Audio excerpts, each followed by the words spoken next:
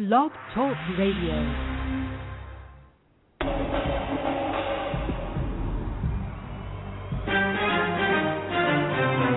This is Our Common Ground, alternative activist empowerment talk radio, speaking truth to power and ourselves. Who are you? You don't know? Don't tell me Negro, that's nothing. What were you before the white man means you a Negro? And where were you? And what did you have? What was yours? What language did you speak then?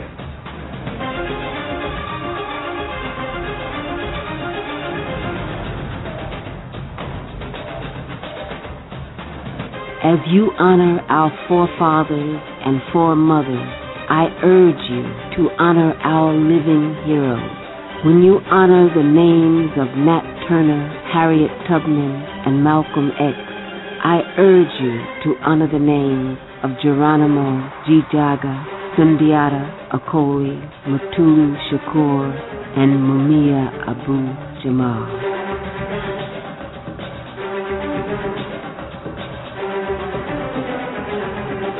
America's chickens coming home to roost. Violence begets violence. Hatred begets hatred. And terrorism begets terrorism. Our Common Ground, speaking truth to power and ourselves. I'm Janice Graham, and I'll be listening for you. Thank you for being with us. Stay tuned. And thank you for being with us. Good evening at Our Common Ground. If you're in, come on in. Tonight at Our Common Ground, we're going to be meeting with Suzanne Brooks. She is an author, human rights activist, vocalist, and she is a musician, and we're going to be sharing with you some of her very wonderful music. We're going to take a break right here and see if Suzanne, who is on another line, is having a problem getting in with us. But when we come back, we'll share with you some of the very special things that we're going to be doing tonight. The book is The Constructive Extermination of Women of Color, Consequences of Perpetual Socio-Economic Marginalization, and Suzanne Brooks is the author. And for anyone who wants to call in, the number is 347-838-9852. And after we have a very in-depth discussion about the issues of the marginalization of women of color here, we will be taking your calls. So thank you once again, and good evening. I do want to say to our Boston listeners, had a great time in bringing in the season of Juneteenth, and thank you so very much for your support of our efforts to get out the word, to get the petition done for Marissa Alexander today. It was a wonderful, wonderful event, and we're glad to have you with us as well.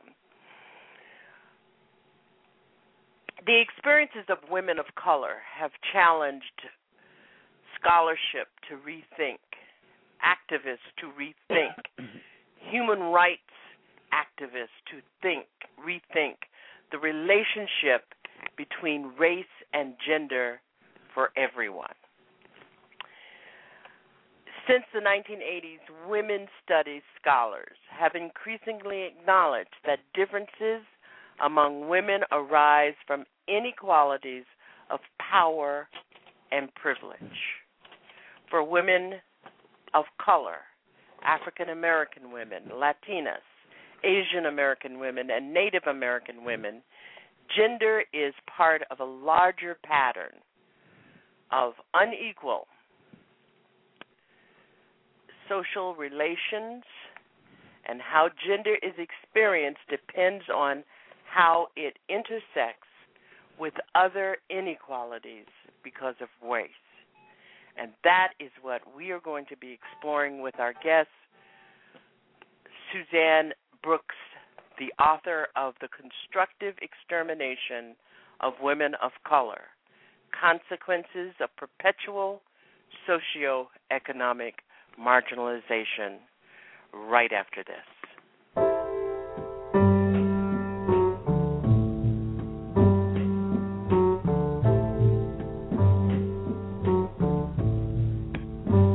My skin is black. My arms are long.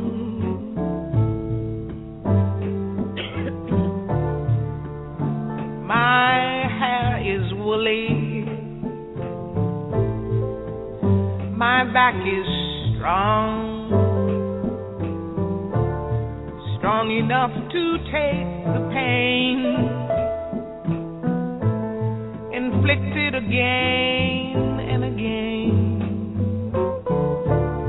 What do they call me?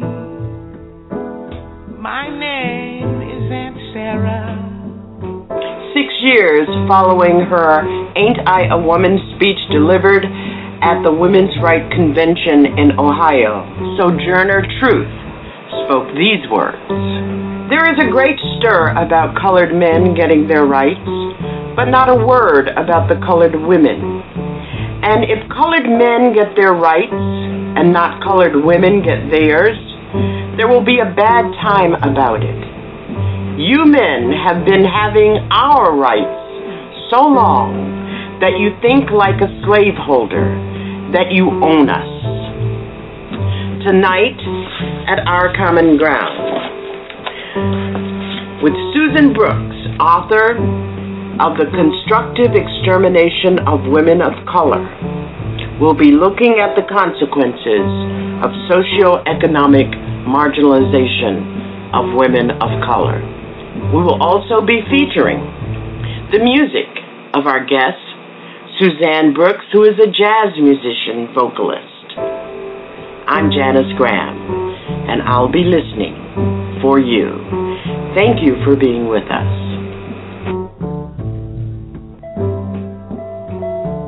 My name is Aunt Sarah. Aunt Sarah. My skin is yellow. My hair is long.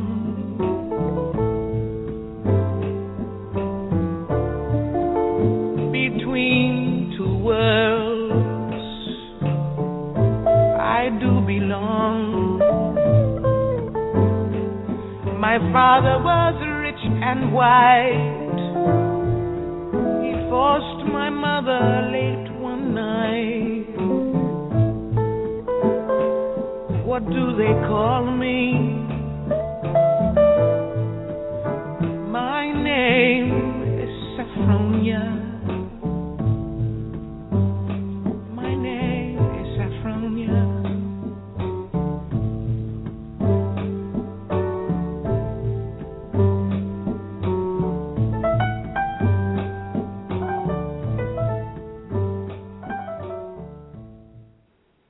And our guest tonight, Suzanne Brooks. She's a speaker, activist, educator, social entrepreneur. She is a CEO of the International Association for Women of Color Day, the author of the book that we'll be discussing tonight, The Constructive Extermination of Women of Color, Consequences of Perpetual Socioeconomic Marginalization. She writes poetry, short stories, musical theater, play, and Women of Color column in blackcommentator.com.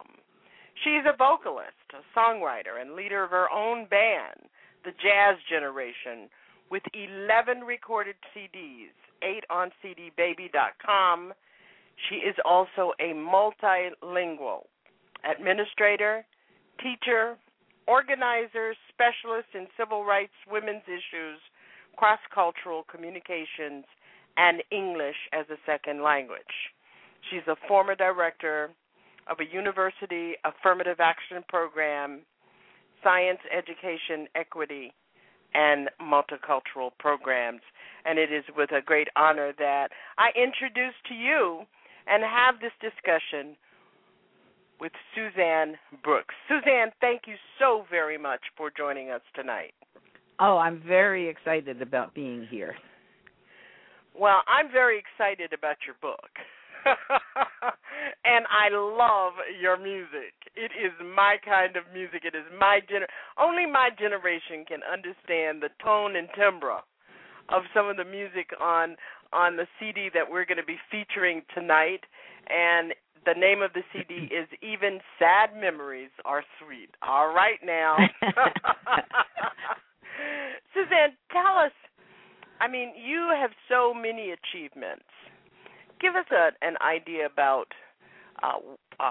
your life, your early life, and how you got to where you are now in doing so many myriad of things, but most of all at the heart of it is the passion for justice. Well, when I was a little girl, during, I hate to say when, because since I don't admit to being over 40, but a while ago, my father was in the Army overseas. My mother worked for the Navy Yard, and I lived for a couple of years with my great-grandparents. This was significant. My great-grandmother was from St. Thomas in the Virgin Islands, but she spoke Spanish. We're not really sure who her mother was, but we do know who her father was. My great-grandfather was the first black lawyer in Delaware County, Pennsylvania, and he was in the midst of all kinds of civil rights activities, including battling with the Ku Klux Klan and working on behalf especially of African Americans who often had no money to pay him and would pay him with a sack of potatoes or something like that. I didn't realize, I loved them, but I didn't realize how much impact they had on me until I was in graduate school and studying Spanish, and suddenly a recall of like 100 words a day were coming into my head. And since then I have been fluent in Spanish. So the impact is there. We don't always know that it's there, but the residual knowledge is there, and certainly my great-grandfather's passion for justice rubbed off on me. But there are many other influences. My father was a complicated person from Philadelphia, had a beautiful singing voice, came from a family, a lot of great gospel singers. I didn't really know all of our ethnicity until within the last 10 or 15 years. We grew up as African American, and that's my identity, but also have a lot of Native American ancestry and didn't know that for most of my life. And it's been good for me to know, because I think we should know all of our history. My mother's family, my great-grandparents on that side escaped from slavery on the Underground Railroad with the help of the Quakers. And so I always have had an affection for the Quakers and have worked for them as a babysitter in their meeting house when I was a teen, and got a scholarship from them to spend a year at Cheney State College, which they founded. And my great-grandparents started the Campbell AME Church in Media, Pennsylvania, and I lived for some years in a house that they built on Quaker land after they came out of slavery, as did many of the African Americans that were in that area. So those are some of the myriad influences. The other one I like to mention, though, I also have grown up both in the inner city and in the suburbs and in the small town, and have found a lot of things the same, though more or less concrete in one place or another. So, one of my most important mentors was a heroin addict who taught me a lot about life during a time when I was homeless. I have dealt with being coming out of family with issues that come from the kinds of treatment that our people are given, and and that has impacted me. I'm thankful that I'm not on drugs, I'm thankful that I don't have those kinds of addictions. It took me a long time to get over being a codependent, and world saving sort of crept in there. I think it's healthier now than it used to be, so that I focus now on the systemic issues and the institutional issues as opposed to getting caught up with a lot of personal things. And that's a very hard thing to do. So it's taken a lot of work, a lot of going to school. But the other sad thing that I've learned after all of this, I have a lot of education, and I've done a lot of things. I have never had the kind of support that one might think you would get with the kinds of education and other experiences that I've had. They're just not there because they're not there for women of color in the way that they are there if you are not a person of color or if you're not a woman. And it's been a hard realization. One of the books that helped me begin to think about this was Ralph Ellison's book, The Invisible Man, where he talked about the invisibility of black men in this society. And that was kind of the model for my book, to look at the invisibility of women of color, because we are as invisible as Ralph Ellison's Invisible Man. We are indeed. And I found the most curiously at the beginning of looking at your work was how you constructed the title of the book. And I'd like for you to talk about how you chose the title of this book, using the word constructive extermination of women of color. What does that mean to you, and how did it filter through in putting together this work?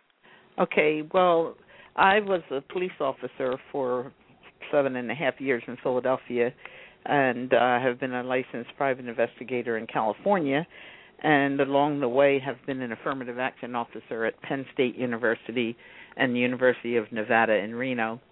And in all of those roles had legalistic responsibilities.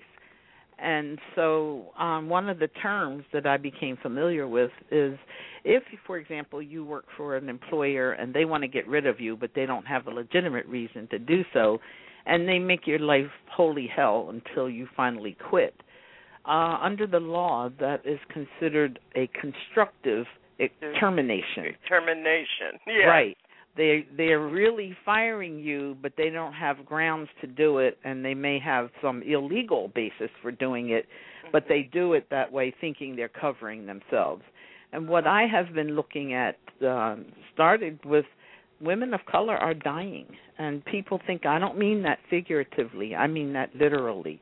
Women of color are dying at the highest rate from every curable disease in this country. And when you think about what does that mean, why are we dying? You know, why are half the deaths of black women in New York from domestic violence? Why isn't this ever on the news? Why is a woman of color who is raped in Iraq and her head beaten in with a gun butt, her vagina filled with Drano, why is her family told she committed suicide?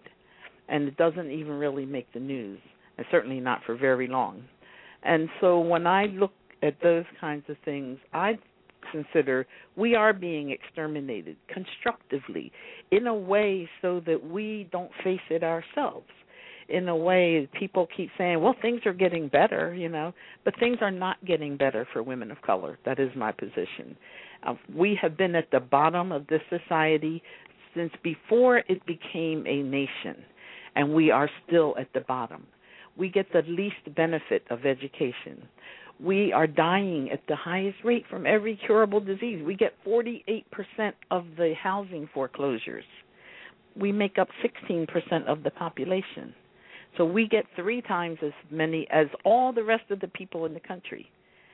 So to me, the job in writing this book, I'm not interested in trying to persuade white men, white women, or men of color to save us. I'm interested in saying to women of color, there's no one coming to save us but ourselves. And we're not going to save ourselves unless we collaborate, and we're not going to save ourselves unless we understand the reality of the circumstances that we are in. And so I've written the book so that some of it is there for those who like academic things, some of it is there for those who want more casual reading or shorter pieces. And to me, it's not important where you start in the book. What I hope is that people will find something that they can connect with, that women of color can find something and can come together in groups to begin to work on strategies. And I think I've suggested a lot of strategies along the way in the book, too. You certainly have. And for those of you who are just joining us, the book is The Constructive Extermination of Women of Color, Consequences of Perpetual Socioeconomic Marginalization, which is not really a mouthful when you look at the words. And this is essentially the result of a lifetime of both activism and observation and experiences of the impact of racism and sexism and the myriad of efforts to confront and overcome personal and institutional discrimination. Now, let's pause for a minute here, Suzanne, and let me ask you, I know that most of us can point to efforts in this country where men of color have been the recipients of numerous efforts to somehow lift them out of the position of subordination. But it is very, very difficult to identify any concerted effort to address the subordination of women of color. Now, for many, especially for men, there may be some confusion. Help us bring people out of confusion about what we mean about patterns of subordination, hierarchy, domination, and oppression. I mean, I think people understand oppression based on race and class, but they really don't understand the bottom line of what patterns of oppression, which are based both on race and class and gender. Talk about that for our audience to help bring some clarity and have them be able to walk away with an explanation about these inequalities. I do want to inject, first of all, that you are so astute in understanding not only what I'm saying, but what this issue is. And it's really important to me that I can connect with you, because I have written a yet unpublished dissertation called Racism and Sexism in Higher Education, the Autoethnography of an Activist. And basically what I was writing about is so often I'm in the role where I'm hired to do a job, which is to get rid of the racism and sexism, but at the same time I'm being subjected to it.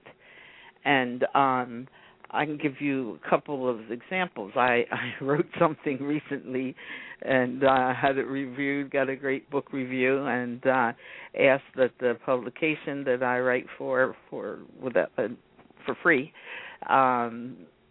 publish the review because I had a book signing coming up, and they didn't do it. And I was like irate, because I'm not getting paid, and that wasn't, I thought, a lot to ask for.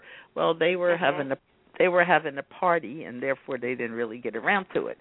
And I could have maybe lived with that, except that when they put it in the publication, they put it in midweek, and so it was just there for a couple of days. Well, I'm like, if you're really in the forefront of equality, then you don't shortchange me with an excuse that you're having a good time and you didn't get around to it. And if you because it's another form of marginalization. Exactly. And this radio show. And we could talk about that. Yeah, okay, but you see, I got told I was in media this afternoon. Okay, exactly. It's that kind of thing, and it goes on all the time. Just recently, as you know, the listeners may not know, I have taken the position that I used to be a Democrat, and I left the Democratic Party when I got so I couldn't tell the Democrats from the Republicans. And I spent maybe 30 days in the Green Party when there weren't any people of color around, and nobody but me seemed to be noticing it. So I left them. However, I've taken the position I will not vote again for anyone that does not stand up for women of color. And I did a lot of work on behalf of Obama. I wrote many, many essays that got... And you write about that in your book. You include those essays in your book. Yes, and the thing about it is I wrote to Obama before he was elected, before I started doing anywhere. As I do, I write my own platforms and I send it to candidates and find out if they're interested in those issues. And if they're not, I say, fine, you're not my candidate. And so I had a very lovely letter back from candidate Obama making commitments to many of the things that interested me, and for that reason I worked very hard for him, raising money, doing different things. But a month before the election, we were taken off the website and eventually were told that we were an objectionable group. Period. And not to contact anybody in his family. Suddenly, we came into this other kind of category. On what basis, I have no idea. But we have not been able to have the women of color and I that have been working on this have not been able to get any access to the Obama administration since. Now, when candidates write me, I want to know explicitly, what are you going to do for women of color? And if you can't tell me anything you're going to do, this is June. I want something before November. If you can't give me anything before November, I'm not voting for you. I'm not voting for people anymore unless they produce in advance. I am not interested in promises. And I can't tell other people what to do, but I can share what I'm doing. So recently, a member of one of our local elected councils sent me some campaign material because she's running for office, and she's not a woman of color, and she, I'm sure it came from her staff, but actually this is someone to whom I had complained over the years about racism in Sacramento and sexism and the experiences of women of color. So I sent a letter back to her saying, I got your campaign stuff, but I'm not voting for you because you don't support women of color. So her staff wrote me on, could they get my phone number? And I said, yes. I sent on the phone number. They asked if I could either talk with her. She wanted to talk with me, either on the phone or in person. I said I would meet with her, and I went to her office. Well, you would think I had asked for this meeting. She asked for this meeting. And what she proceeded to tell me was that she had made a list of some referrals she could give me for the complaints that I had made and had reminded her of. But she realized in listening to me talk that I already had done all those things. So she doesn't consider the racism and sexism that I'm reporting to her as having anything to do with her or her job. So I told her she was a failure. And I enjoyed telling her face-to-face, but I have to say. And I was polite, and I'm not loud, and I don't use profanity. But I told her fixing this society is not my job. It's her job. That's what she was elected to do. And if she can't see that, and in fact, I had been asked by community people to apply for the job of director of the Sacramento Human Rights Commission some years ago, and it was paying less than I was making at the time. But I did apply. However, when they evaluated my application, they hid my application for 6 months while they hired this other woman who had no background, and I had a lot of background, and she's allegedly the friend of a state senator, and so she got the job, and not until she was in the job for 6 months did they tell me that I came in second. So those are, and this woman that I just went to see had the audacity to sit there and try to say, well, I know what it's like because I've had the experience as a woman. And I told her, forget it. You're not a woman of color, and you're not going through that, and you're part of the problem because I've been complaining to you, and you're blowing me off. And so this is the situation that I encounter, and if it was just me, it would be bad enough, but it's not just me. It's all the women like me. We have lots of education. We have lots of experience. We're technologically savvy. Every time I hear the president or somebody else mention about we need to retool, we've done all of that. We're teaching people how to do that. And yet for 15 years, I have not been able to get a full-time job because after standing up for 38 students and employees at Sac State, I have been effectively blackballed in this state.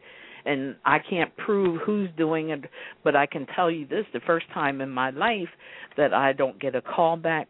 God only knows what they have on there. Maybe I'm a leper or some such thing, but it's very effective. And so, I mean, I have been nearly destitute.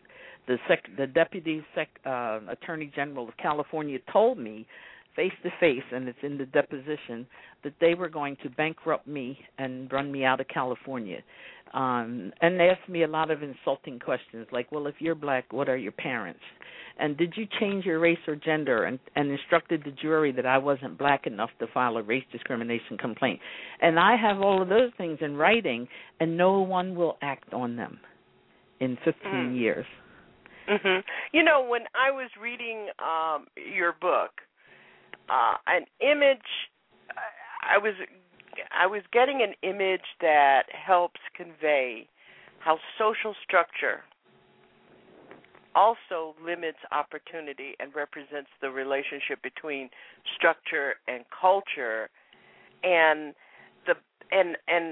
last night, as I went through one of the chapters again, I went, bam! This is the scholarly work that translates Gloria Naylor's novel, The Women of Brewster Place. And for those of you who are listening who have not read the novel or seen the movie, and one of the stars in the movie is Oprah Winfrey, I think it was one of her first film projects. The characters in that story live on a dead-end street that has been closed off by a brick wall, and the wall separates Brewster Place from the rest of the community.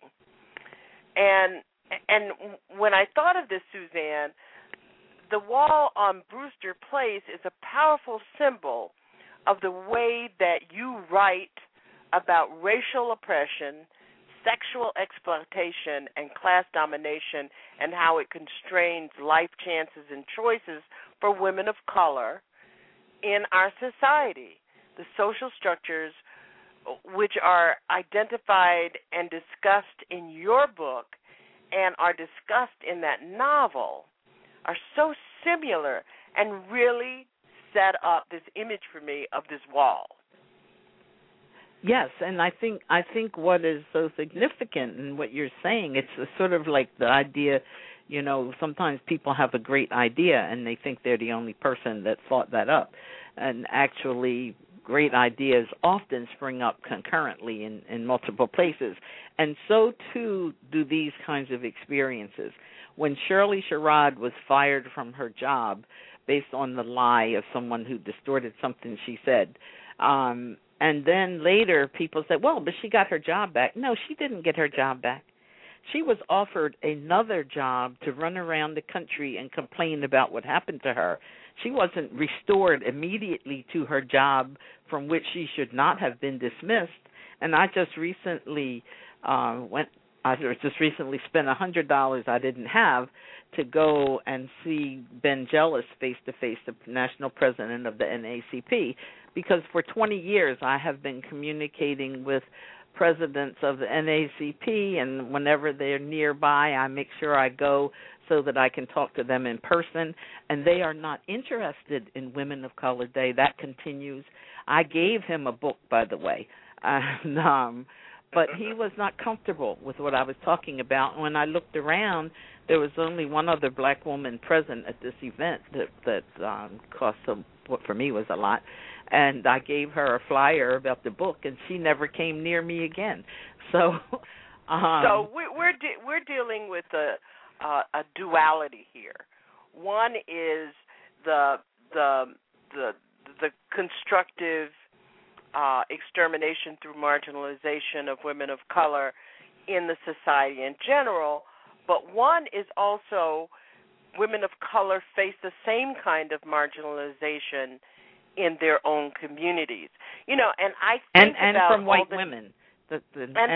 Well, we're gonna talk about that because I'm a big fan of Michelle Wallace, and I think that she was right on when she hit the scene, and she was ostracized and criticized so terribly for understanding the difference between black womanism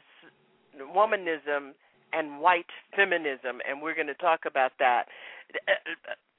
Suzanne, I'd like to take a break now and come back, and when we come back, try to look at the major features or categories in our lives where this marginalization is taking place. I also would like people in our audience, especially men in our audience, to try to reflect upon how this kind of marginalization affects their daughters and their wives and their mothers. And we all know that that especially in the African American community, that we really haven't come to terms. I did a series when I was doing nightly talk radio a couple of years ago. I did a series featuring black feminist men like David Icard and Mark Anthony Neal and David, I don't think his name is David, but Lemon and Byron Hurt, to talk about why black men need to discover black womanism. You're listening to Our Common Ground. I'm Janice Graham, and our guest tonight is Suzanne Brooks. She is an activist, a human rights activist, an artist. Suzanne, you've done so much, an educator, you're a social entrepreneur.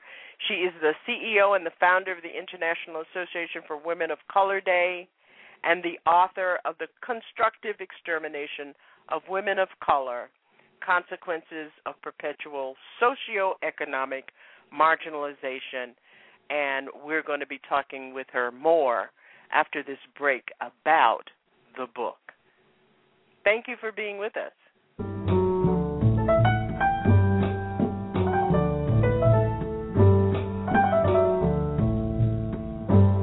My skin is tan.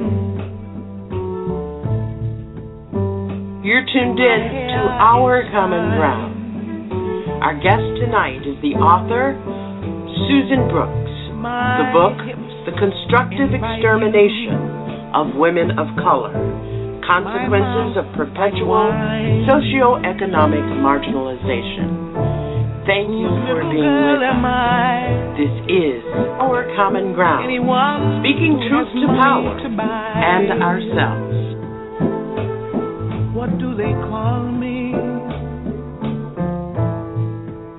My name is Sweet Thing. My name is Sweet Thing. Look around you. 1 in 4 kids in the U.S. faces hunger. It's not always easy to see the signs, but in this land of plenty, there are kids that don't know where they will get their next meal. Join Share Our Strength in Food Network and take the pledge to end childhood hunger here in America by 2015. Learn how at NoKidHungry.org. Their next meal could come from you.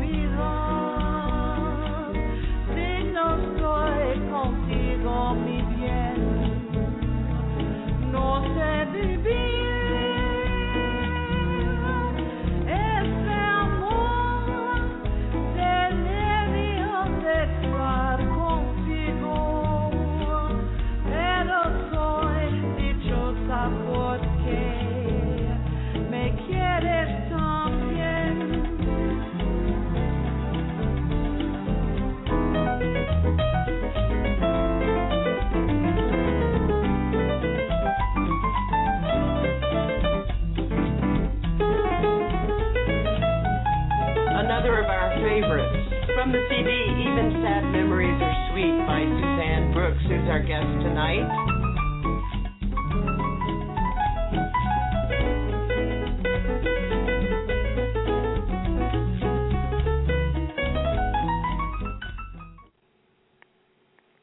Is our common ground. The bottom line is that our president-elect has inherited a system that represents the most oppressive system in terms of justice in the world. And there is a difference between justice and charity. There is a difference between service and advocacy. And we are at a point where we've got to look in the mirror. As John Henry Clark said, when we wake up in the morning, we've got to look in the mirror and decide whose side are we going to be on. Amen. Are we going to be advocates for trickle-down economic prosperity, or are we going to be advocates for our people? Brave, bold, black.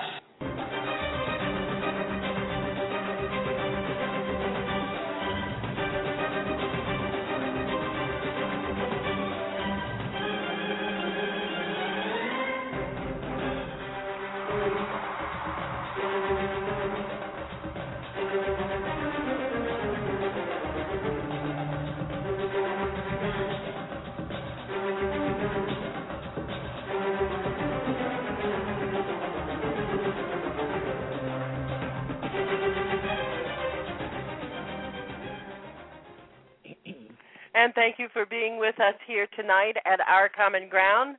We're talking with Suzanne Brooks about her book, Women of Color, The Constructive Extermination of Women of Color.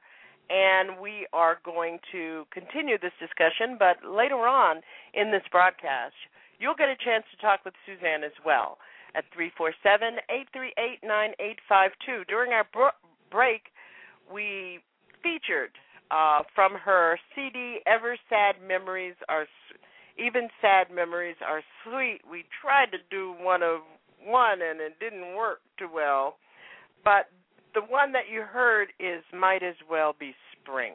No, To Me Delirio. Exactly. I'm sorry. That was the one that screwed up. Might As Well Be Spring. And I really do like that.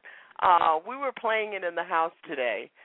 This morning, and I was running through it and I was sharing it.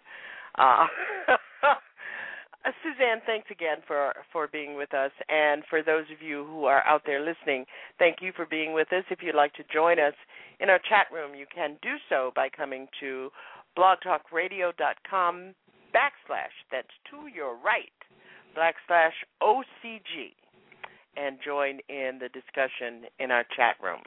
Suzanne, let me ask you about the various ways, the aspects of women's lives that this affects. Of course, you've already referenced how marginalization really results in the death of women, how black women are most likely to die from diseases that white women don't die from, that Latinas are more likely to die from certain diseases that white women don't die from. Let's talk about economic marginalization. Well, yes, actually, you just posted something that I was reading. I'd read it before, but I was glad you posted it again with the recent report that showed the net worth of women of color. And yes. For, I think, as I recall, for white women, it's like $40,000. And keeping in mind that all women earn less collectively than all men. So women of color earn less than men of color, though people don't always want to believe that. Women are earning 77 cents on the dollar for what men earn. However, even with that handicap, white women have a net worth of around $40,000, as I recall, where Latinas it's $140, and for African American women it's, I believe, under $100. So we don't have any worth. We have no net worth. We don't have any savings. We don't have, I always find it amazing when people talk about, let's give everybody a tax break. Well, we're not paying taxes anyway for a lot of us because we're not making any money. And unless you earn a certain amount of money, there is nothing to pay taxes on. And those are the kinds of ridiculous discussions and listening to people be persuaded to defend the tax breaks to the rich, or that, well, I don't want anybody to tax my inheritance. What inheritance? You know. It's and there's another point to that, and I hope that you all are listening. There's another point, and it's one of the reasons we talk about disenfranchisement, but it is one of the reasons for which many women in our community, in the African American community, and other communities of color are disengaged from the political. You know, we're always saying, well, 70% of the people didn't get out to vote in our community. There is a reason why that happens. Because first of all, they're wiping out no your stake. registration. Right. It's a matter of the stake. We have a stake in other kinds of things for which we are disenfranchised as well. I just wanted to make that point. Go ahead, Suzanne. Yes, well, I mean, I think you're absolutely right. And the problem is, okay, we have no political representation.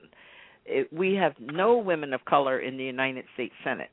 And there's only been one woman of color, one African-American woman in the Senate for one term in the entire history of this country. And she was thrown out on her head, exactly. And she was ostracized exactly. in the political community, not only by the powers to be, but by us. Yes, yes. And so there are no women in the Senate, no women of color in the Senate, and we don't have many women of color in the House of Representatives. We have less than 4% women of color in the House of Representatives of all ethnic groups. And people divide us from each other, from our sisters in other groups. We're told, oh, Asian women, they got it made. Well, Asian women have the highest rate of suicide of all women of color, and we top the list for suicide. And there have only been 3 Asian women in the United States Congress in over the 200-some years that the country has existed, all 3 Japanese American, 2 of them from Hawaii, and the third one is Doris Matsui, who took over her husband's seat. Other than that, no Chinese, Indian, Thai, any other kind of Asian women have ever been in the United States Congress. So how can they have a voice? How can we have a voice when we're not involved in making the laws, and when we do have women of color there, they have so much on them because they're concerned about our children, they're concerned about our women, but they're also concerned about our people dying in wars that we don't belong in and other issues, and they cannot do everything. We need more people there. There are 20 or 22 states that still have never had women of color in their legislatures. We don't have any representation. And people are sitting back like we have time. No, we don't have time. We are running out of time. We are literally dying, and women of color have been the carriers of the cultures, the teachers of the children, the passers on of the family news and legends and recipes. But if we're not alive, or if we're told racism is over, sexism is over, there are no major women's organizations that have substantive financing that are run by and have adequate representation of women of color. They're not in the National Organization for Women. They're not in the American Association for University Women, which has money to support women's litigation. But when I've applied to them, and other women I know have applied to them in cases involving racism in universities, they say it's not their issue, that it's not universal enough. You know, these are the kinds of responses we get. Yeah. And, you know, one of the things, someone made a comment to me some weeks back, and it's really been sticking in my brain. and that is we talk about economic development in communities of color. And in the African American community, we very rarely, with the exception of street markets, which happen on a weekly basis, we very rarely see women with prosperous and growing businesses. We can't get capital. Thank you. But nobody's talking about that. And business is a woman's tradition. It certainly is a tradition that came down through centuries in Africa and in other continents, women in business. But here, that has been wiped out. And it's going to stay wiped out unless people start saying something about it, unless people acknowledge that it's even happening. This morning I had a rather unusual experience. My doorbell rang early, and I wasn't expecting anyone, and I went to the door, and there were two children there, 7 and 8 years old, a brother and sister, and I'd never seen them, and they said they were looking for their mother. Turned out they lived down the block from me, though I didn't know it then. But a reason I'm mentioning this, it's so close. These are children, from what I know now, there's domestic violence in the household, so their mother ran out 3 o'clock in the morning, and they didn't know where she went. The grandmother was in there. Grandmother speaks Spanish. The kids don't speak Spanish, and the father was there, and then he let his wife leave without her car, without her keys, in the middle of the night, and he got up and went to work and didn't care. And so eventually I called the police because I didn't know who the children were, and they came into my house, and I'm thinking, no wonder kids get raped and kidnapped and nobody or killed. And so here, this is right here where I live.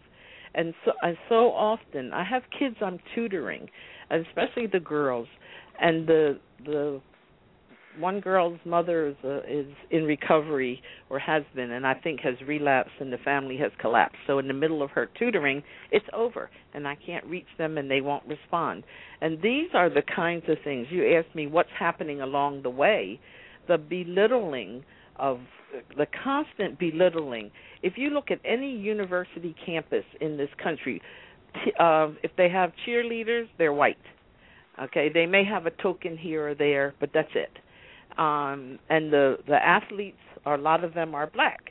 But because the women they get to associate with are the cheerleaders, then there's a wall there between black and males and females on university campuses. Most of those places will not buy products for the hair of African American women or nylons in the kinds of shades that everybody wants. And I've been places where they, like in Washington State, where they said they weren't going to do it, and or in Penn State, where the community, they were not interested in buying products for people of color, and they're just not interested. So, I mean, we need to look at that, and we need to not be there. I'm so sick of these programs to shape people, to help people become an assistant dean or an assistant this, and they call it, oh, this is going to help nurture your career. It's not, because you don't get to be a dean from having been an assistant dean. You get to be a dean from having been a department head.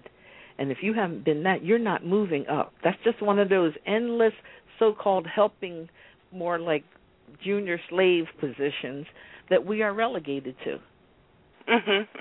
Let's talk about women of color in the so-called women's movement, the feminist movement, and also let's talk about women of color in some of the traditional justice and peace activities in our own community for a minute. Got a minute? Yeah, got a century? Because, one of the things that is so apparent, for instance, we don't protest about the way in which prostitution prostitution happens in our community. And there are women's organizations across this country that protest about prostitution in a way that makes it almost class oppression, because they're not worried about women who prostitute inside the community. They're worried about women who prostitute in the downtown parts of large cities. I don't know if we look at political prisoners. Well, I don't know if you recall that Gloria Steinem years ago was protesting against the Mustang Ranch in Reno, which is a world famous brothel, and I think of that because there was a study done on the Mustang Ranch, and here's the absurdity of racism and sexism.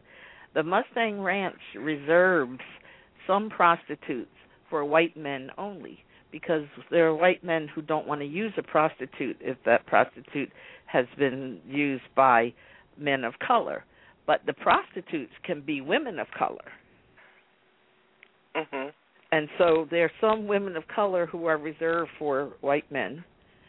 Now, to me, this is like the ultimate insanity. It's like the people that are still trying to segregate graveyards. I don't know if you know, Sacramento is now in the top 5 cities in the country for the trafficking in women and girls. No, I didn't know that. And think about what that means, you know. And they're just passing new legislation in the city of Sacramento to stop homeless people from camping in public places and in private places. So the question then is, well, actually, where are they supposed to go? They're homeless, and they're not allowed to lay down anywhere. And most of the homeless that there are some accommodations for, they're going to be pretty much male, because the women are afraid to be in those places. And it's a nightmare, and they're being murdered, you know. Mhm. And one of one of the undergirds in all of this is, for instance, we are talking about in the African American community this whole notion of the new Jim Crow and the over incarceration of African Americans.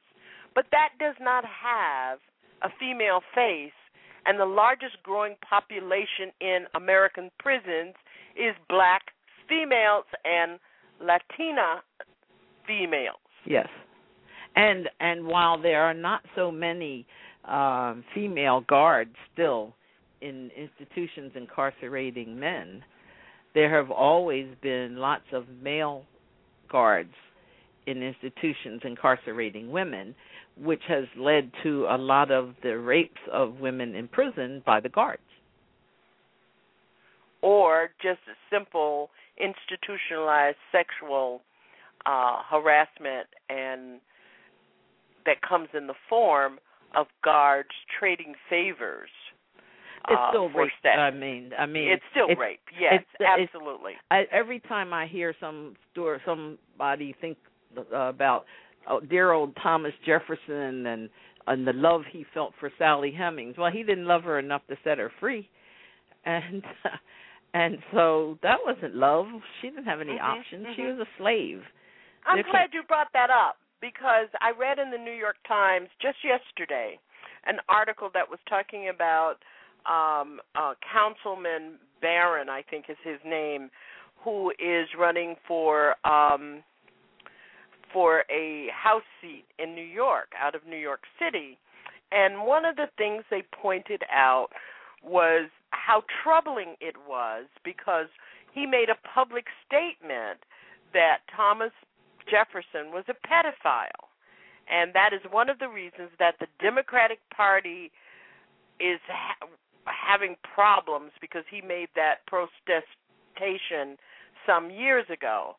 And my first thought was, well, Thomas Jefferson was a pedophile. Yeah. Because what are they talking about? But we don't think about those things. We don't think about how marginalized. I ran across, and it was really interesting how I ran across this, Suzanne, and you'll have to come back because we got to keep having these conversations because most people don't, when they're seeing marginalization and they're seeing the destruction of black women, they don't think about it in terms of destruction. For instance, what's going on in all areas of our life, that black children, Mexican American children who live in the inner cities especially, but it happens in small communities, are subjected to the howling and the whistling and the demonic icons and the Jezebel syndrome and the whole 9 yards.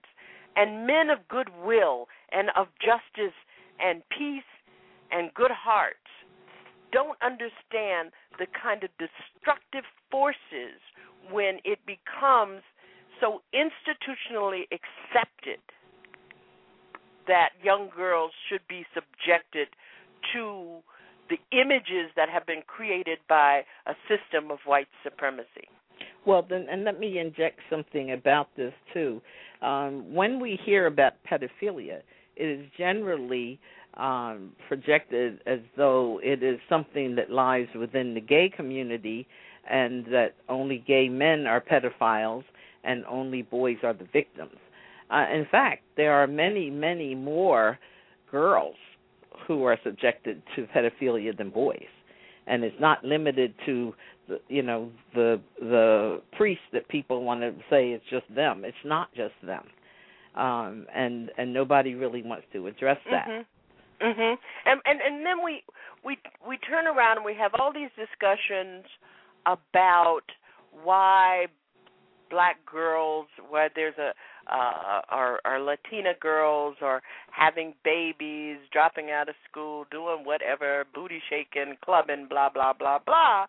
But one of the things that we don't reflect on is how institutional racism, sexism, and class exploitation discourage intellectual pursuits by black women and other women of color. There's a couple of real serious misunderstandings where the issue of teen pregnancy and also the issue of teen gangs are concerned. There really are no such thing as the teen gangs. What our people want to see that way really are gangs that are run by grown men, and they're not run by kids. And in the same way, the majority of teen girls or preteen girls that are having babies and are not married are not having those babies with teen boys. They're having those babies with adult men. And because people want to see it as a teen problem, then those men are not held accountable for what is basically rape. And so it's a form of exploitation. Yes. And that exploitation leads to destruction of women in the latter parts of their lives. Well, there's something else, too. If I can just jump in. One more thing that bugs the heck out of me, and that is we need to understand that the eating disorders that so many women have focused on trying to be thin, in my opinion, are rooted in pedophilia. It is the insistence that women never look like women, that they forever have the prepubescent bodies of girls.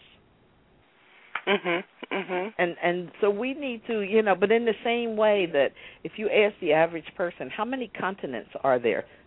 People give you a number and you say, name them, and they always name Europe. Well, Europe is not a continent. Europe is a little piece of land that's at the end of Asia. The continent is Asia. There is no European continent. But we have been conditioned to that. Just as we had maps that were made that made Africa look smaller. we get into conditioning, and then we accept the conditioning in the same way that people are talking about the prisoners in Guantanamo who have been in prison for more than 10 years without a charge because they're not guilty of anything. They had something to charge them with, they'd have been charged. And now the reason for keeping them is, well, we kept them so long and we tortured them, so if we let them go, they'll be mad. Well, and then what do we expect from young people then in this climate? Yeah. For so many women of color, and especially black women, there is an ongoing and raging debate over whether racism or sexism has more impact on them. And it's what I think everyone in our communities need to understand, that's like asking whether it's more painful to lose a hand or to lose a foot. Exactly. And there's a great deal of pressure on black women, especially, to rank order racism and sexism. I remember when Angela Davis wrote of the frustration in her autobiography of coping with black male revolutionaries,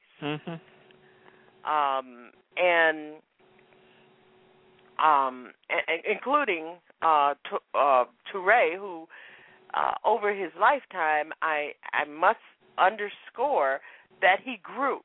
And one of the things is that in our communities, we've got to learn to struggle to grow in how we think about these issues. Because, and I'll say it again, it's your mother, it's your sister, it's your auntie, it's your grandmother, it is your daughter. And if we do not understand how race and gender intersect in our communities, we're still going to be lost. We're never going to win. And we need to, just recently, a political action committee contacted me. They want to work to unseat Dan Lundgren, who's a representative for Congress from California. So I went and met with a woman of color that was working for this, and I said, well, I don't really like to work on just negative things, taking people down. I prefer to work on something more constructive, like putting somebody in.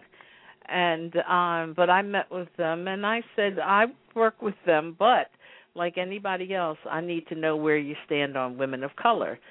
And unless you explicitly state that you're supporting women of color, and I don't really want to hear about, I don't want to really hear about the economy, and I don't want to hear about sexual rights or, pregnancy and all of that, because our number one issue is racism plus sexism.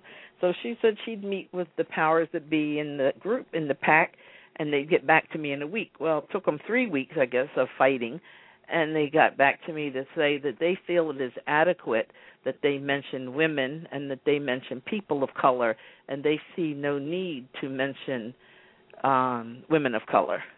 So I told the woman that gave me that message she was a slave, because she is a woman of color, and to accept that and then to continue to work for people who refuse to even use the words women of color, let alone address an issue, to me is an absurdity. And then we've certainly got the beast of that same kind of attitude in our community, where some of us want to deny that being of a particular race is important in the scheme of things. So we're certainly not thinking in terms of the constructive elimination of the worth of women in our community. And it's very troubling. I've got to take a break, but when I come back, Suzanne, I'd like to talk about two sections in your book that were of particular interest.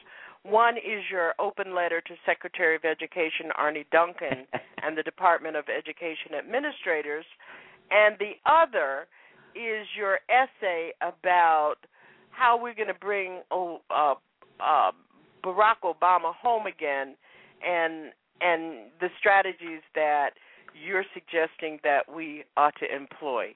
You're listening to Our Common Ground. Our guest tonight is Suzanne Brooks. She's the author of The Constructive Extermination of Women of Color, Consequences of Perpetual Socioeconomic Marginalization.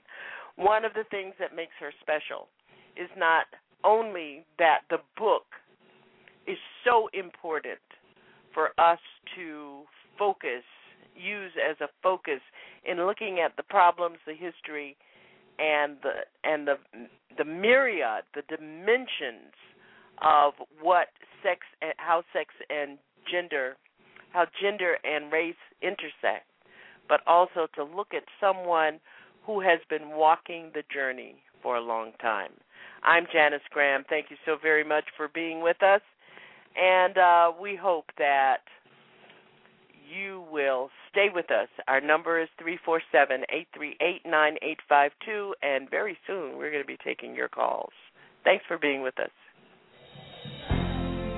Now is the time to make real the promises of democracy. We demand the vote. We demand the vote. Hi, I'm Reverend Al Sharpton. I believe in D.C. statehood. I believe in democracy for everybody. One person, one vote everywhere. We cannot be the only capital in the world that the people in the capital can participate in democracy.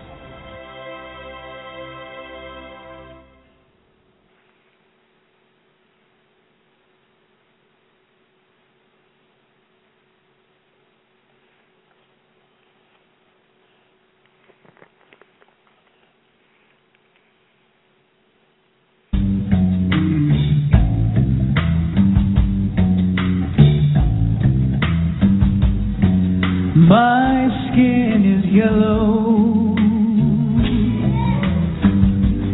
my hair is long,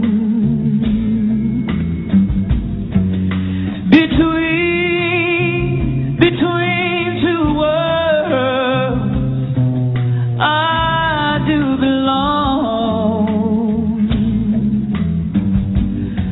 My father was rich and white, and he forced my mother late one night.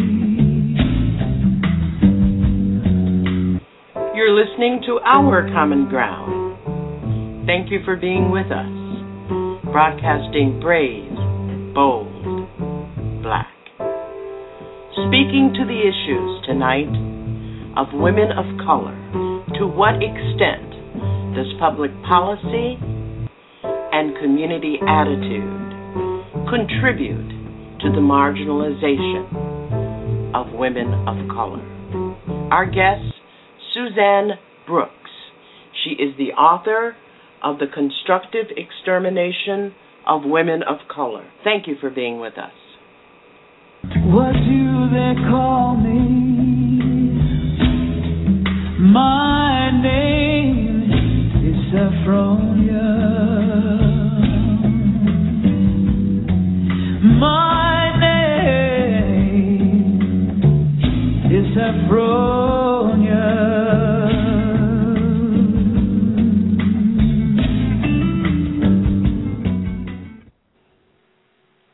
Works Network. This is Alpha, hosting the bet of Pushback off of The Alpha Show.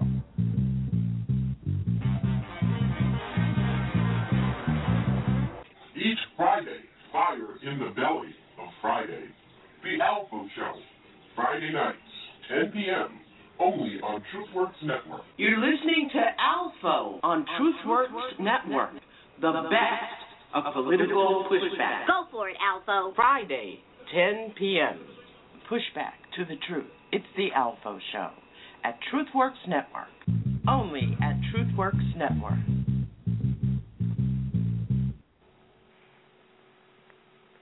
Those who came before you pledged their lives to the right to vote. After Susan B. Anthony was arrested for voting, the women's rights movement intensified through mass marches, hunger strikes, and demonstrations. In the early 1900s, 40,000 women marched in solidarity. Hundreds of White House protesters were arrested and jailed. During World War I, Freedom Begins at Home was a rallying cry, and in 1920, American women won the right to vote. The right to vote was fought for you with great heroism and courage. Honor history. Voter suppression is your business. Please register to vote. Please ensure that you are resisting voter suppression in your community. And don't forget to vote in November. I'm Janice Graham.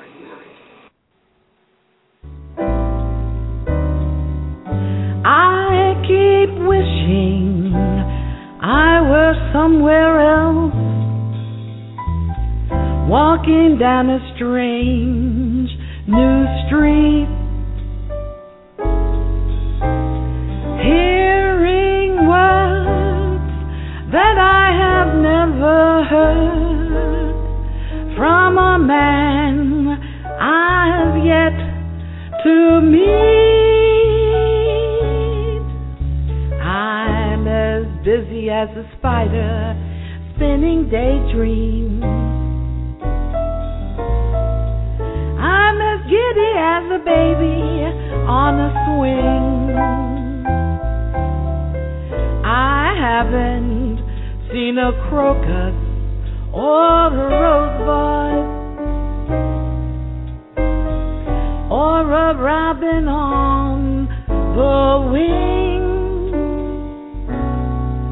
The music of Suzanne gay. Brooks from her CD, Even Sad Memories Are Sweet. The first cut of the CD. That it might as well be spring. She's our guest tonight. It might Author, activist, vocalist, well musician. Be Suzanne Brooks. spring.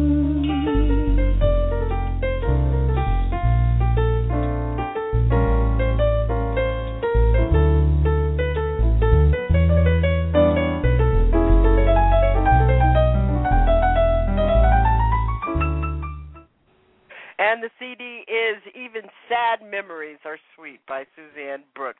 Suzanne, thank you so much. I want you to know, before 10 o'clock this morning, I was dancing in my dining room.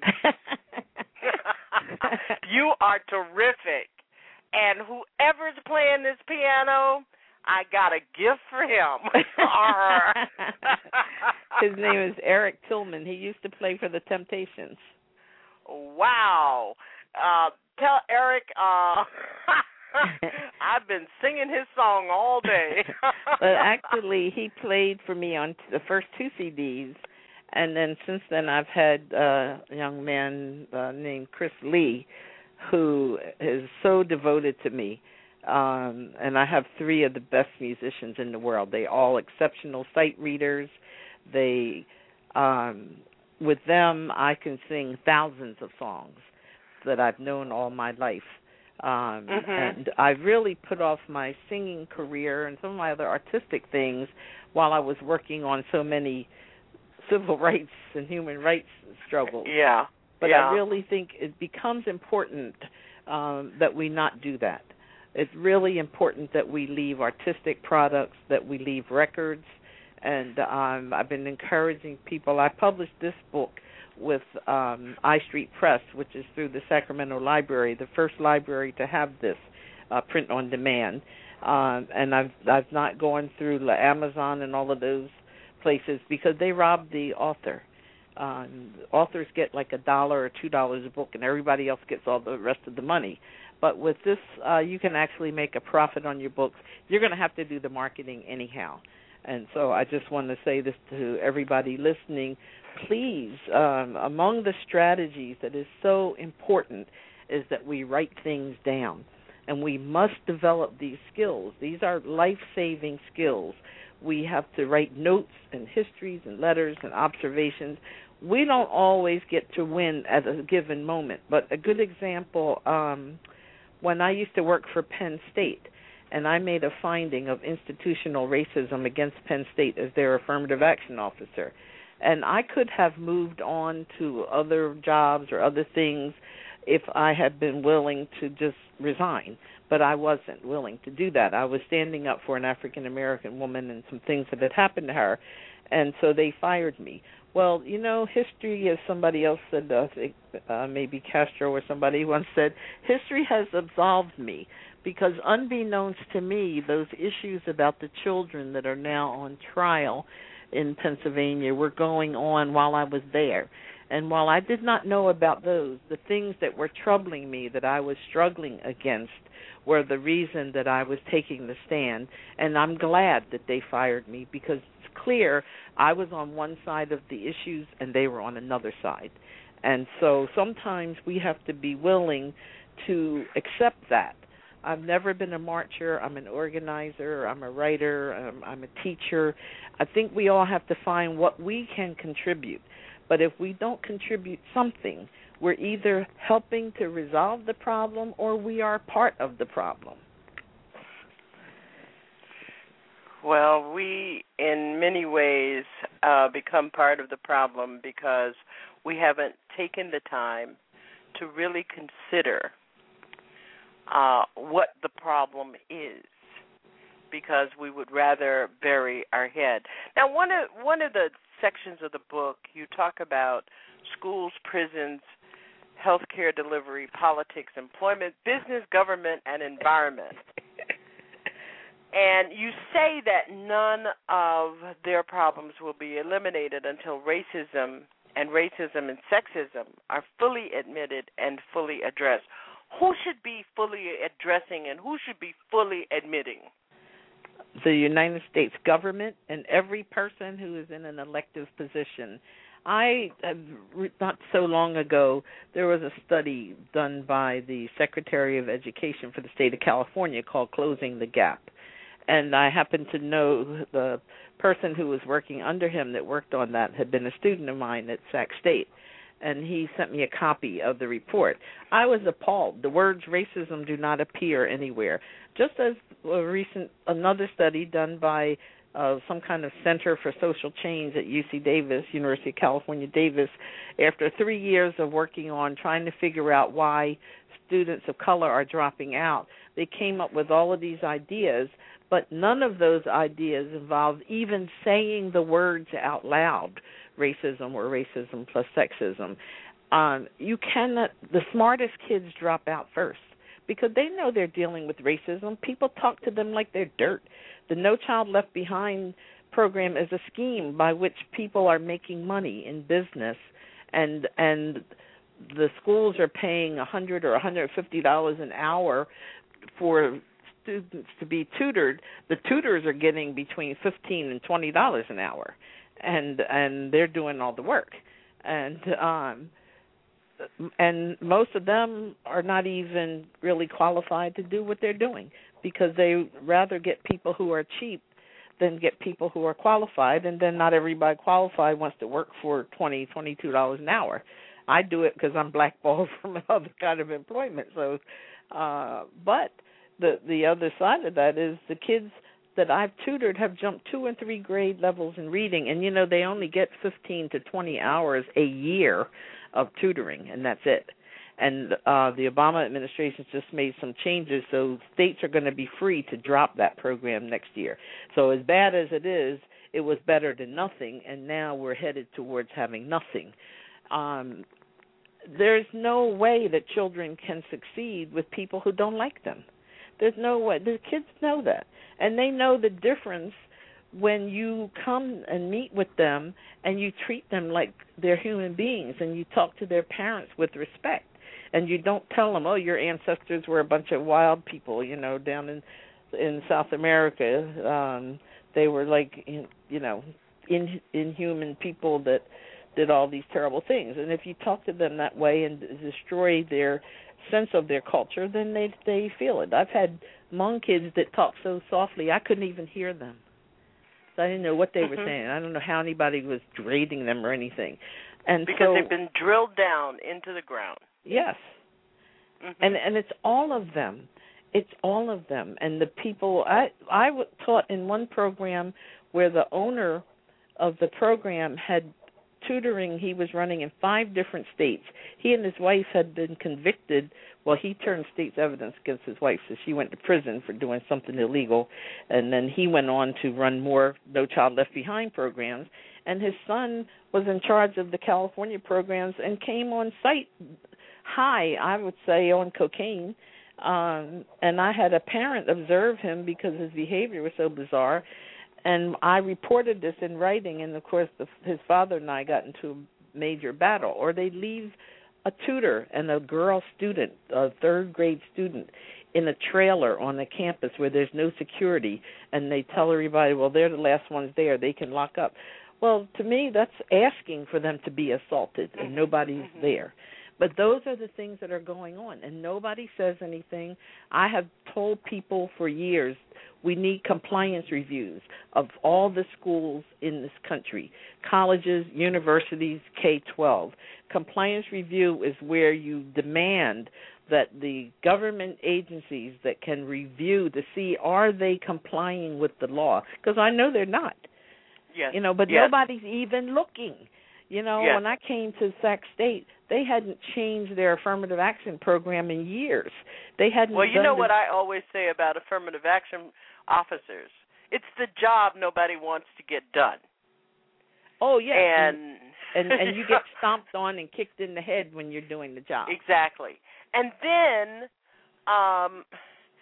this is how this marginalization, folks, I hate to be picking, I'm not picking on men. I know I had a big argument, well, not an argument, a zapper moment with East Coast, and I see him, and I'm so glad he came onto the broadcast last night in another broadcast, because one of the things that I hear you saying, I see in your book, is this whole notion that within our community we are engaging in the same kind of marginalization. Now, I'll give you an example.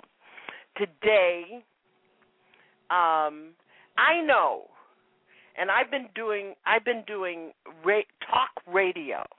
I was never a DJ. I was never a station manager. I was never any of that stuff. I came directly into talk radio.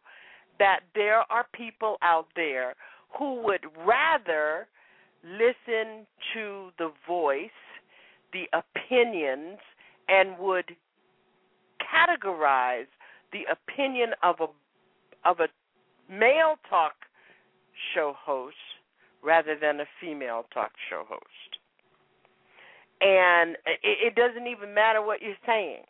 I know that there are activists, women activists out there, where even if you look at the Occupy movement, how women of color, and especially black women, have been excluded from the leadership roles in so many, I'm not picking on Occupy, and I know I've got a lot of Occupy fans out there, but we have to be so sensitive to this stuff. And I agree. And it's not, you're right, it's not only Occupy. I have written letters to the Coffee Party, to Move On, to Courage.com, to Netroot Nation. There's more. And all of them, I have said, I support what you're doing, but I never see the words women of color. I never see our issues. When the women, the same women who had been fighting Obama in favor of Hillary Clinton and had been putting out racist stuff against him, and they got to meet with him later. We didn't. But, I mean, they came together to ask Obama to establish the President's Council on Women and Girls. And they wrote to me, several of them, and they asked me if I would support it. And I said, yes, but only if we are more than pictures on a website. Only if the words women of color are there and our issue of racism plus sexism is there. And every single one of them said no. Yeah, and I think we have to have a special respect for men who are part of the leadership. And I see so many people in radio and TV who are part of the leadership of men who respect the voices, the competencies, the scholarship, the articulation of issues from women. I think we have to be very, very careful about and considerate about how we behave in these areas. Now, Suzanne, I'd like to open up our phone lines. Mm-hmm. And our number is 347-838-9852. I would also encourage all of you to get this book. You can go to womenofcolorday.com to purchase the book. The title of the book is The Constructive Extermination of Women of Color, Consequences of Perpetual Socioeconomic Marginalization. And I look at every publication, every book, Suzanne, in terms of its utility. And one of the things that you provide in this book are some strategies about how we can work these issues into the work that we are doing, the liberation and justice work that we are doing in regard to the prison industrial complex, in regard to higher education, in regard to public education, in regard to, I mean, you have some fantastic sections in this book that just speak to how we can begin to organize against this extermination. Because if you lose the spirit of women in our community, I just have to ask you, what you got? What you got? Who are the people who organize the get out the vote efforts in our communities? Who are the people who organize feed the hungry children? Who are the people who are running the organizations that provide the neglected social services needed in our community? And who are the people, who go to the meetings? And if their spirit is robbed, if their spirit is minimized, I mean, for instance, if so many, look at the women in our community, if they go away, if Melissa Harris Perry, for instance, decides, I don't want to do this anymore, I don't have enough followers, listeners, blah, blah, blah, I'm just saying if, and she goes away, how do we replace that voice? We're certainly not going to replace it on ABC, NBC. We're certainly not going to replace it in our university where she's teaching women's studies, or Sherazad Tillet, or Feminista, or Yvette Cornell. Suppose you decide their blogs aren't good enough, and so you're going to, but, Suzanne, I get so frustrated because we're not supporting anybody who's supporting us. Well, yeah. Well, I'm not supporting anybody who's not supporting us. And so I've drawn that's the line in the dirt for me. If people are not willing to support women of color, then I really don't care what they support, because we're at the bottom. And if we don't get lifted up, there is no democracy, there is no freedom. And I was looking at the women to whom, and men to whom I dedicated this book, and there's, I think, 51 people, of whom 14 or so are already dead. And so people are dying, and if we don't do it now, we'll be dead too, and nothing will have changed. Because, there's another issue, especially in our community, and people are not paying attention, and that is well-educated, well-trained, well-experienced professional women are living on the street.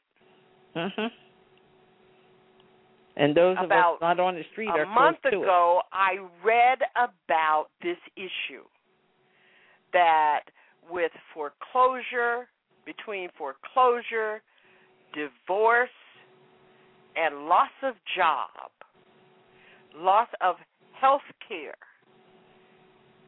we have women in our communities who have retired, and they are living in poverty and below the national poverty level. Yes. And by the way, we need to, there's issues like immigration, we need to recognize in the African American community that immigration is our issue. Because if you think about it, for the most part, blacks have never been allowed to immigrate to this country in any significant numbers. I remember one 5-year period where they only let 5 Haitians in the country. You can't count the slaves, you know. They were not immigrants. And when we are allowed to be in a position to denigrate Latinos, who are also black people in many cases, and thinking, oh, we don't want those people here. When I grew up in Philadelphia, I remember the teachers saying, oh, look at the base of the Statue of Liberty. There's a song there, Give Me You're Tired, You're Poor, dedicated to all the European immigrants who came. They were welcome here. They didn't come here with visas and passports. They just came. And when there was a potato famine in Ireland, they came. And when another problem in England or France or wherever, they came. And they're still coming. And they can come over from Canada, too. It is only when the people are people of color that suddenly there's a need to build on our southern border, not on our northern border, what looks like the same as the Berlin Wall to me. And if you ever go to Southern California and see the signs posted on the highway, the first time I saw them, they made me sick to my stomach. They have signs that look like the deer crossing signs, but they're pictures of human beings running across the road. And they are so dehumanizing them. Hundreds of Mexican women are being killed in those American factories that are along the border. When they go to work, they're disappearing, they're being raped and murdered, and the official position is, oh, they're just prostitutes and drug addicts. It's not true. It's not true. And when we, women of color and some other group, don't stand up and acknowledge the deaths and destruction of our sisters, we are also signaling our own death and destruction. You know, and one of the things that I think that we have to get serious about is the whole idea of how you, me, everyone subordinates. If you are subordinating your political views, your political information, your cultural information, your cultural education, your cultural spirit to the church or an organization or to an individual, you have to understand that subordination has its consequences, and you have got to be very clear.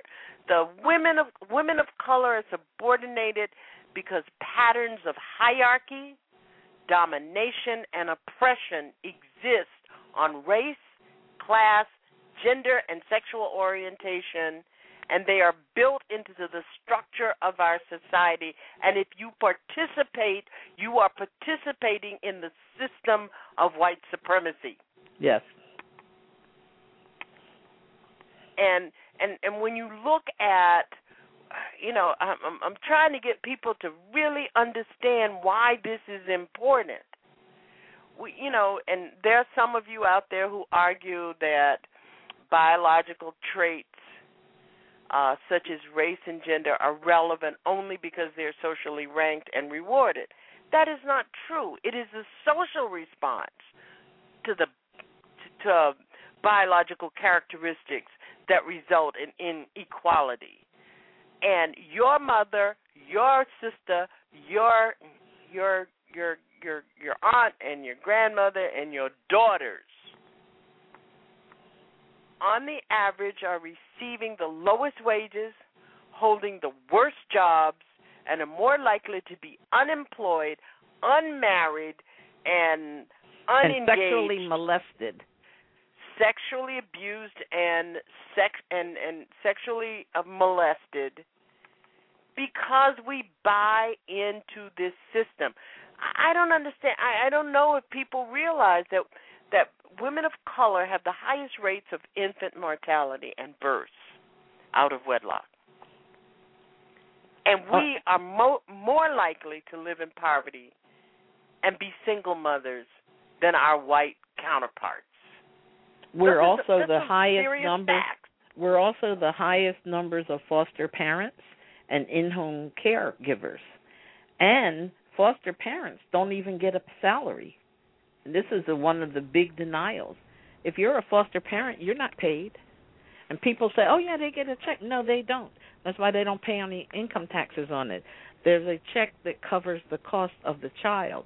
There is no payment for foster parents who provide 24-hour care to children, and most of the foster parents are women of color. There's no other job where people expect you to work 24 hours and you don't get paid. And you must have a job if you're a foster parent or some other source of income.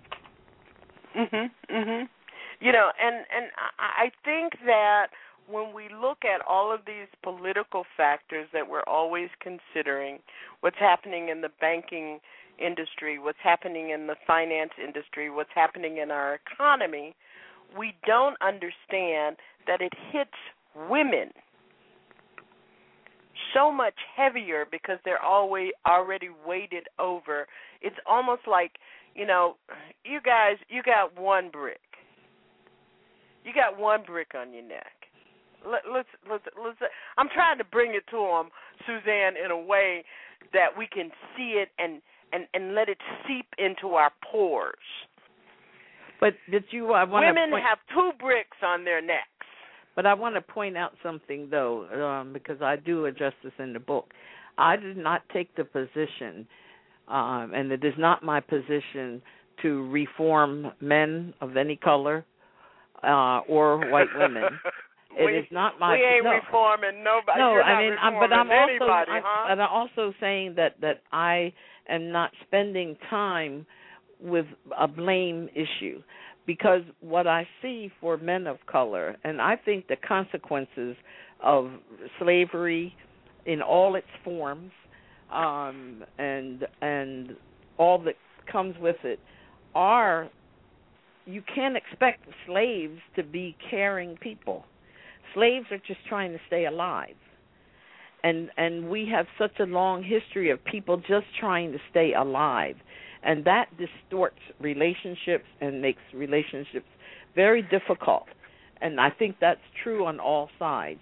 And having said that, it also explains the sexism of those men of color who are sexist, and those white females who are racist, for that matter. All I'm saying is, to me as a woman of color and to women of color collectively, we can understand that, but we must move on in our own interest, along with those white women and men of color, and white men for that matter, who are willing to be our allies and who are willing to work with us, not just on women's issues, not just on minority issues, but to single out our issues and to put our issues on the front burner, because until we are free, no one is free. Absolutely. Absolutely. Until we are free, no one is free. And freedom takes some real hard struggling to be free. And you have to know what chains and shackles have to be removed. I mean, one of the things that I think with the DNA projects and the human genome projects that should be apparent to everybody, there is only one race. It's a human race, and it began in Africa. If you're not African, you're not from this planet.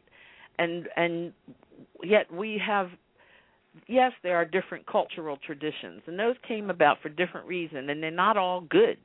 And so we need to be able to examine those. I saw a group of religious leaders recently on television say something I never thought I'd hear, and it was, they said that all wars begin between religions, and until religions stop warring, there will continue to be war. And I'm trying to get in touch with them because I want to work with them on some things, because I think that was a very profound statement coming out of religious leaders who have not typically said those things, but have typically been more into kill everybody who's not one of us. and to rationalize it. Otherwise, why would ministers and priests run around with soldiers? You know, they're never on the side of the people that are dying. They're on the side of the people who are killing. And that's always been the case. So I think that there is some movement, and those things give me hope.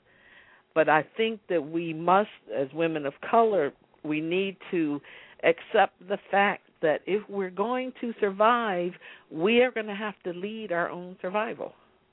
You're absolutely right. I know I've been saying, and thank you all for being with us tonight, with Suzanne Brooks. If you're just joining us, she's the author of The Constructive Extermination of Women of Color, and you can purchase this book at www.womenofcolorday.com. It's a book you should read, folks. And should get teachers to use it in classes and human resources people to set up their programs so that employers can stop being racist. Right. And those are the battles that we can do individually and in small groups. Well, it certainly illuminates both racism and sexism by exposing this tangled web of the intersection. Suzanne, I so thank you so very much. I hope that you will come back and maybe we can talk about going through.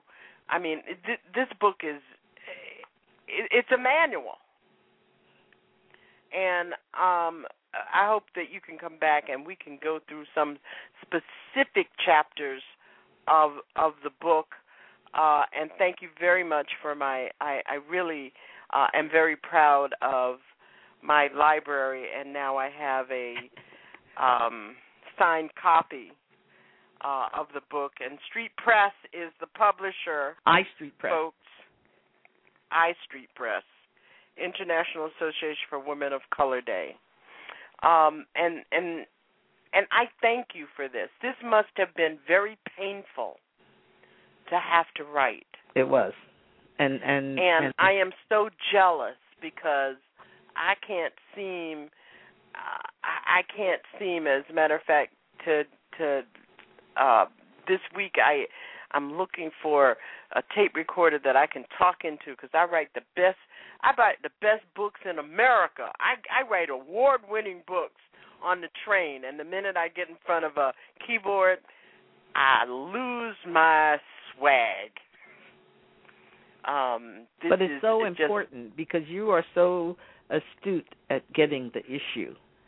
And so I'm hoping that sometime in the future the people who listen to us and who support us, whether it's us together or you on your show or me doing other things, the people can begin to insist that we consider being speakers at events, that we consider, for example, I have a constant battle to get people to hire my band, even though there's not another band in this town with 11 CDs.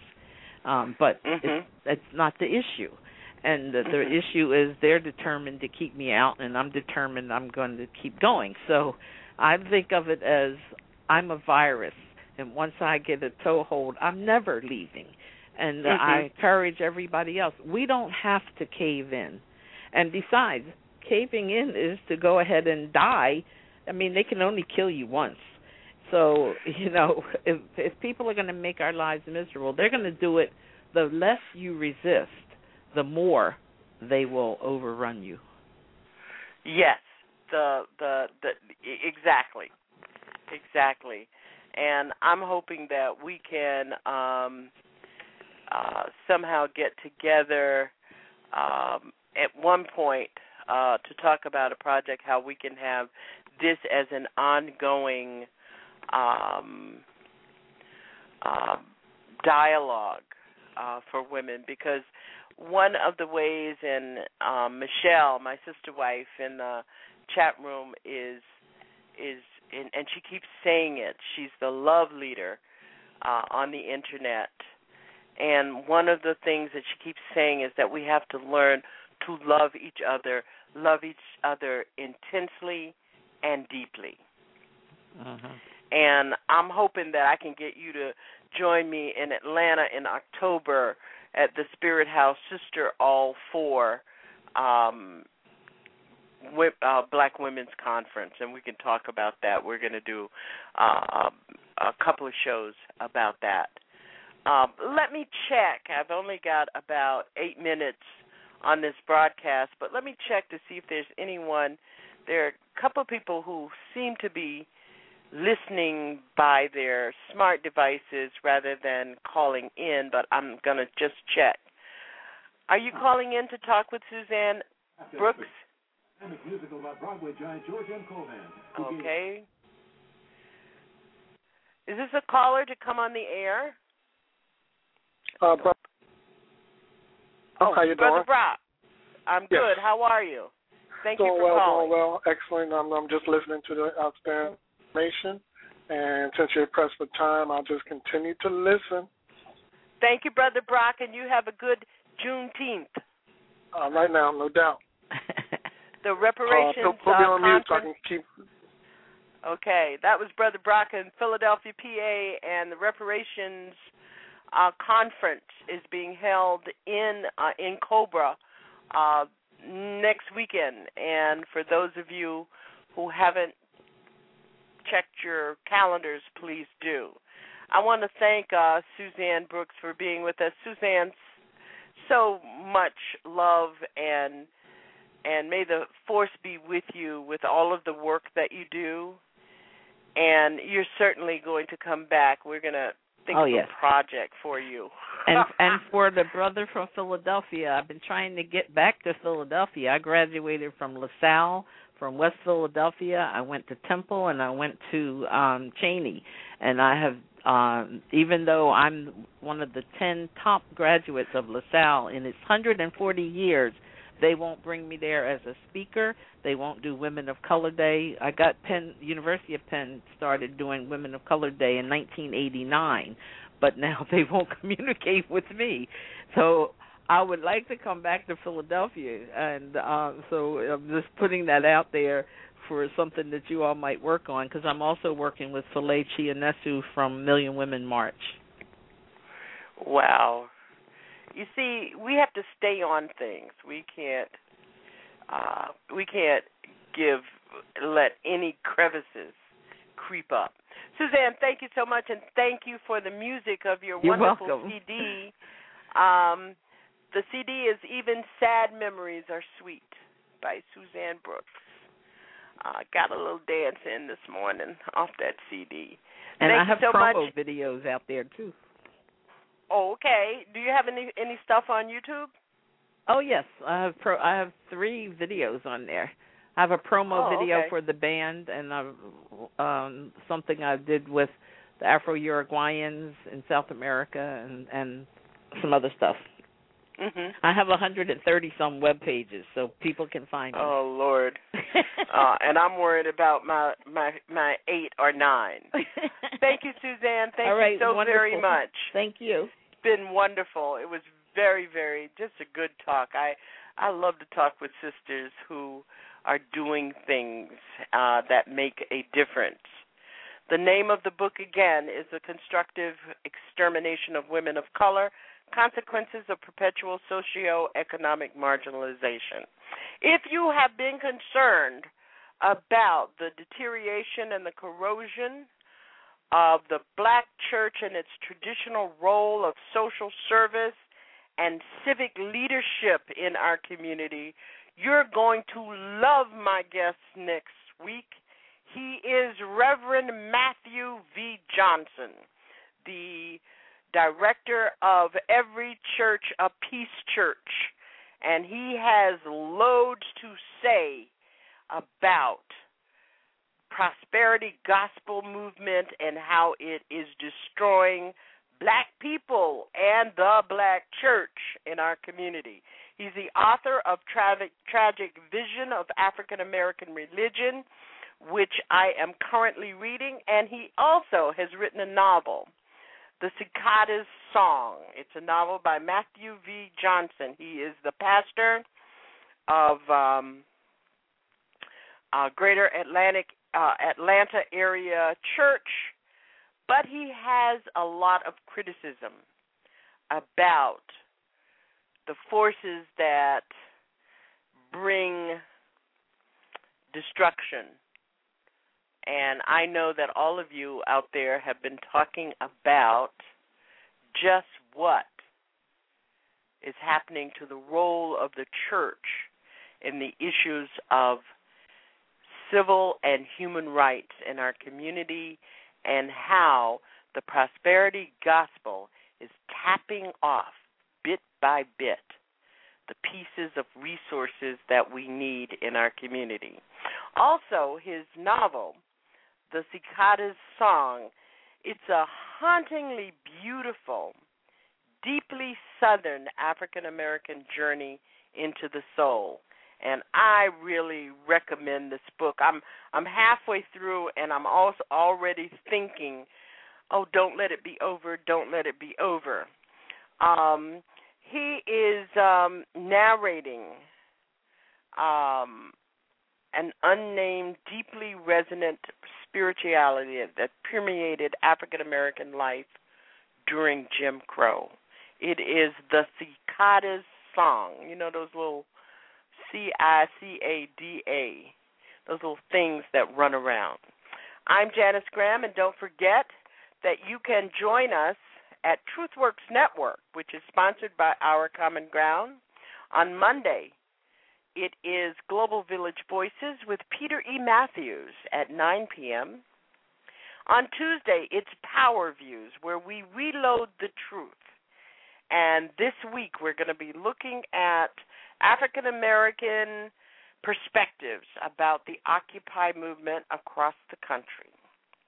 On Wednesday and Thursday, it's Swagger Talk Radio with LDX featuring Don X on Swagger Down Wednesday and Information Man on Swagger Up Thursdays. On Fridays, it's the man of all seasons, Advanced Politics, drilling down on what's happening in the political world in this country. The Alpha Show, 10 p.m., and all of them will be available to you at blogtalkradio.com / to the left, to the right, TruthWorks. TruthWorks is where the truth is spoken more than once. Thank you so very much for being with us. We've enjoyed your exchange in our chat room, and we hope that you'll join us at TruthWorks Network and right here at Our Common Ground next week with Reverend Matthew V. Johnson. I'm Janice Graham. Have a good Juneteenth. My skin is brown. My manner is tough. I've killed the first mother I see. My life has been rough. I'm a babysitter these days, 'cause my parents were slaves. What do they call me? Oh. Thank you for being here at Our Common Ground tonight with our guest, Suzanne Brooks. By the book, The Constructive Extermination of Women of Color, Consequences of Perpetual Socioeconomic Marginalization. I'm sure you enjoyed the featuring of her music tonight. The CD is Even Sad Memories Are Sweet, all by Suzanne Brooks. We want to thank her so much for being with us, and thank you for being with us. Join us each Saturday, 10 p.m. I'm Janice Graham, and I'll be listening for you, speaking truth to power and ourselves, broadcasting brave, bold, and black. What do they call me? Oh, my name